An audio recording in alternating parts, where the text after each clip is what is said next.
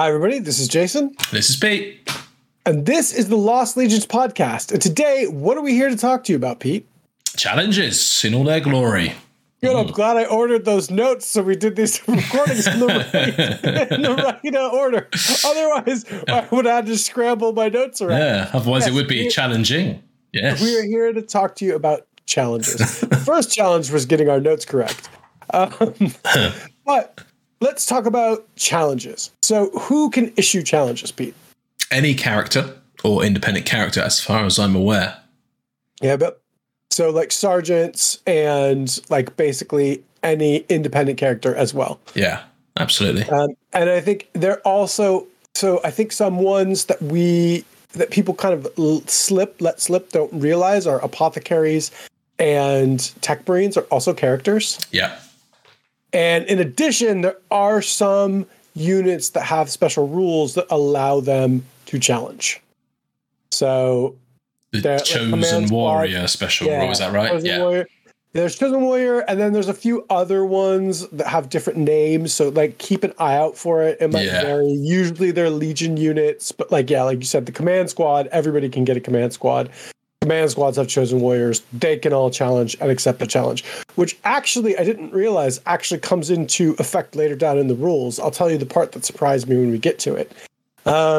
So issuing a challenge. Do you want to talk about issuing a challenge? This is usually the part where there are no mistakes. This is where everyone has no problems getting to this part. Yeah, exactly. So challenges are always a bit interesting and they're not practiced in every game you see, for sure. I think it's probably important for us to express why you'd want a challenge. Do you want to do that first or just explain it briefly? Yeah. So, I mean, the way what it does is it calls out the characters that are in that squad. So if you have somebody who is basically a close combat monster, you want to sit there and start challenging out all of their characters. Yeah. And you want to get through their squad members. I mean, and on a more basic level, let's just say it's sergeant versus sergeant. What you're hoping is you want to kill their sergeant, and then they can't use the leadership of their sergeant if they lose. Yeah. So they're taking a leadership hit along with the combat results. So like it can be very advantageous for you to challenge, especially if you're in a close combat sort of oriented legion that has close combat rules, or even if you're just geared for it, it can be very advantageous, especially if you're fighting a non-close combat sort of unit to challenge. Yeah. And every once in a while, I see people not challenge. And do you want to maybe talk about reasons why you wouldn't challenge, Pete? Yeah, I guess the flip of what you just sort of said, perhaps you might only have one character, you're relying on their power fist to kill a few guys, or their thunderhammer, you're relying on their leadership to keep your combat res up at the end of combat, or anything like that, really, I guess. That's probably the main reasons why you don't see them being issued. The other reason is you might have a super killy character. So you might just have, I don't know, a tooled up Denegatus or champion or something along those lines. And if they're going to get caught in a challenge, they can only kill that round of combat the person that they're fighting a challenge with. So they might want to kill some more models, which is what happens you'll see with Primarchs get caught up in challenges, don't they, and get caught and sort of challenge locked for a period of the game sometimes. Without jumping around too much. No, but this brings up actually a really good point, is that sometimes it's really good to have a sergeant, an apothecary, a tech marine, whatever, extra characters. So what happens is when your Primarch or your absolute like ass beater gets to combat, you go challenge. And then you're like, here. Mm-hmm. So senior sergeant so-and-so, corporal doesn't matter, is going to like... It will be an honor to fight for you, yes. Exactly. Yeah. Exactly. I'm sure I'll do fine, boss. Yeah. That guy's only got a thunderhammer. I can duck it.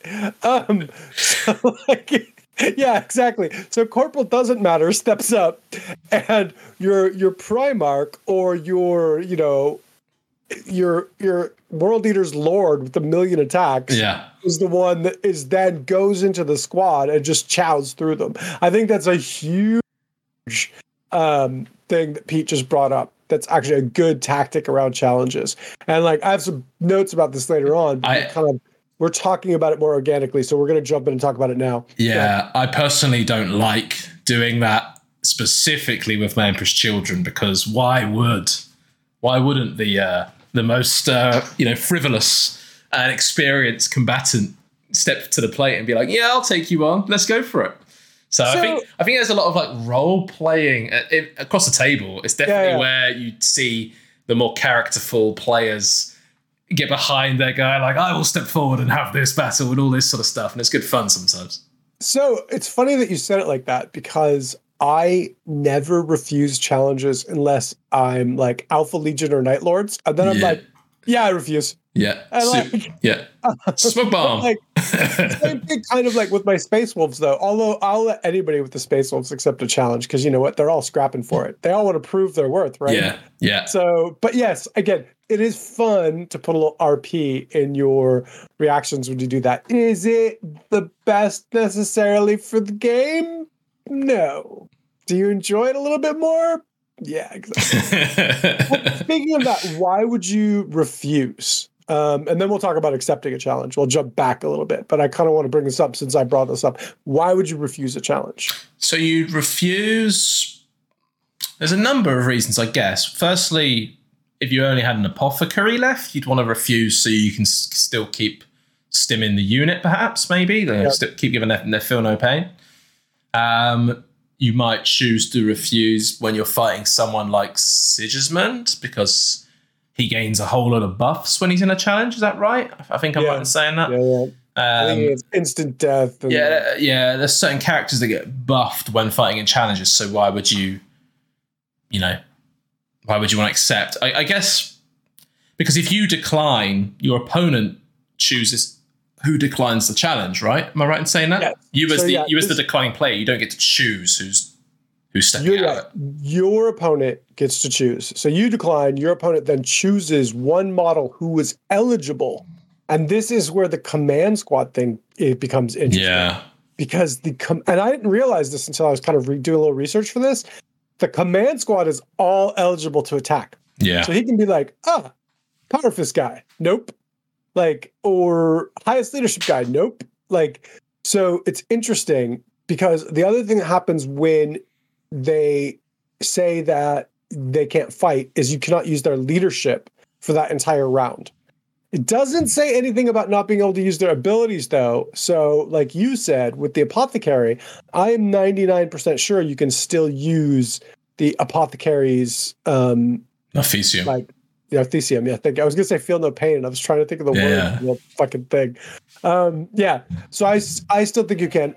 Any comments on that? Go ahead and put them in the comments. Yeah, be interesting to know. I mean, it kind of makes sense that he's able to mend the wounded when he's not fighting compared to if he's fighting. So, if anything, kind of the other way around, right? But yeah, that's a good point. Something that just popped into my head, Jay. So, Chosen Warrior, you can accept and decline challenges, or you can just accept challenges. Sorry, you can accept and issue, or you can just accept. I think you can accept and issue. You can issue. Double check. I'm not sure. I think because when I'm running, so as a side bus, I run a. You could definitely accept. Oh God. I think you. The comments, guys. I think because I've been running a Phoenix Terminator command squad. Yeah. And the Phoenix Terminators all have the character rule, and I remember a number of opponents being really surprised or caught off guard a little bit, I guess, that they can all issue challenges. So I'm guessing, and put it in the comments, guys, or whatever. But I'm pretty sure Chosen Warrior is then you can fight challenges with those guys, but you maybe can't issue. I think so. Yeah, I think so. That means that you're going to be reduced to your sergeant. Well, you don't have a sergeant in that squad, so you've got the Is it the Chosen? No, what's it called? The character. Yeah, I think so. You have one guy who's the character still in a command squad. You can issue challenges with him, and then you can. It's really interesting. And then your character can issue challenges. So anybody but any of them can accept challenges. So Correct. basically, you keep feeding your command squad guys to whoever. Hopefully not Angeron, because I think he can do like 4 challenges or something ridiculous like that. Cool. So let's jump into, then we'll talk about accepting challenges. So when someone's issued a challenge, and this is what we already kind of talked about with this, is you nominate one character or eligible model once they've issued a challenge. And they issue a challenge and they pick the model to issue the challenge with. Yeah. And then you accept one eligible character or model. You are, sorry, if you're not engaged, you can't accept a challenge, which is another thing that like I didn't realize kind of before I did this. It's not really come up very often, but it could come up. So like if you're strung out and you're not engaged, your character's not engaged, you can't accept a challenge. Yeah, it's going to be terrible to try and explain it on video, and even worse just on podcast. But long and short of it, if you guys aren't in fighting coherency, shall I nickname it, for lack of a better expression, then you need to be careful because you might not be able to fight or accept a challenge at all. Which is, again, clever placement can cause that to happen, I guess. You wouldn't be eligible either. So they wouldn't be able to say, oh, you can't fight. Correct, because you literally aren't part of that challenge call-up. Right. So there's no one eligible to fight. So it kind of works both ways. So yeah, let's talk about fighting in a challenge, because this is a little bit different than a normal fight. The rules are you kind of swap bases with the eligible model who is to make them in base-to-base contact. If not, they're still considered to be in base-to-base contact, according to the rules. You use their weapon skill and toughness, so not the unit. Yeah. So, for example, like the Dark Angels the Knight Cenobium has a higher weapon skill than the regular squad guys, and he would use his weapon skill in a challenge. Or the characters, like for example, if it's an actual like character, you wouldn't use the squads. Fighting in the challenge is normal, but being slain, do you want to kind of explain the wound thing to them?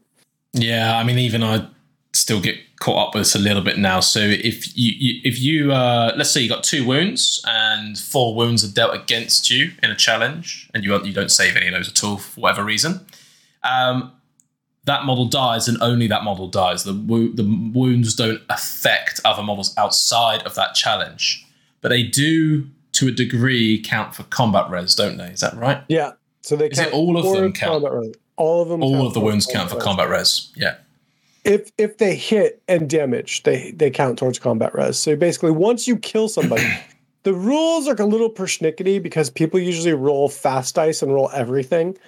Yeah. So the way it's kind of written is the one that kills him is the one that then, after that you keep rolling, and anything that hits and wounds does another combat res. But usually what happens is you roll and people are like, he's dead. Oh, and there's 2 extra wounds over. So that's 2 extra wounds, which I guess is fine because that's how everyone plays it. Technically, I guess you should be rolling 1 dice at a time, but who wants to do that? Yeah. So what happens when everybody swings, everybody misses, or everybody saves? What happens in the challenge? They embrace in a lover's lock.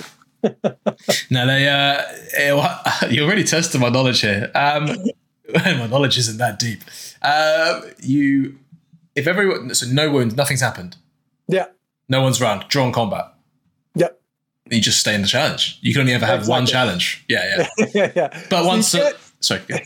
Go ahead. I was going to say, but once the challenge has ended, that combat then may reissue a new challenge. Yes. But you keep fighting in the same challenge until that challenge has been resolved. Yes. So you need to kill that guy. Somebody needs to kill somebody. There needs to be blood. This is Thunderdome. Somebody has to die before you can leave the challenge. So I have some more questions for you. So we've kind of talked about how challenges work. We've talked a little bit through. Oh. Guys, that is a technical error. Jay?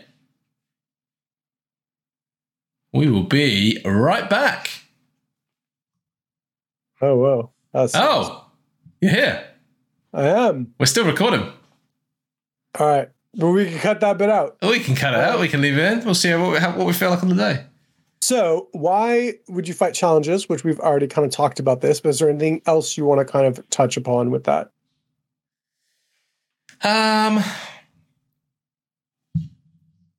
don't think so. I think it's a way of kind of sniping people out if you want to in particular. You know, there's a bit of a mental game of chess going on really when this starts happening, because you might have like I'll use an example of a Praetor, and you've also got a chaplain and an apothecary in the unit, and it's an Achille 20-man despoiler squad unit, something on those lines. You might be like, right, okay, I'm going to issue a challenge with my sergeant in this squad, although I've got the chaplain and the apothecary and the Praetor, obviously, because I want the Praetor to be hitting the unit with his weapon skill 6 and with his big nasty weapon.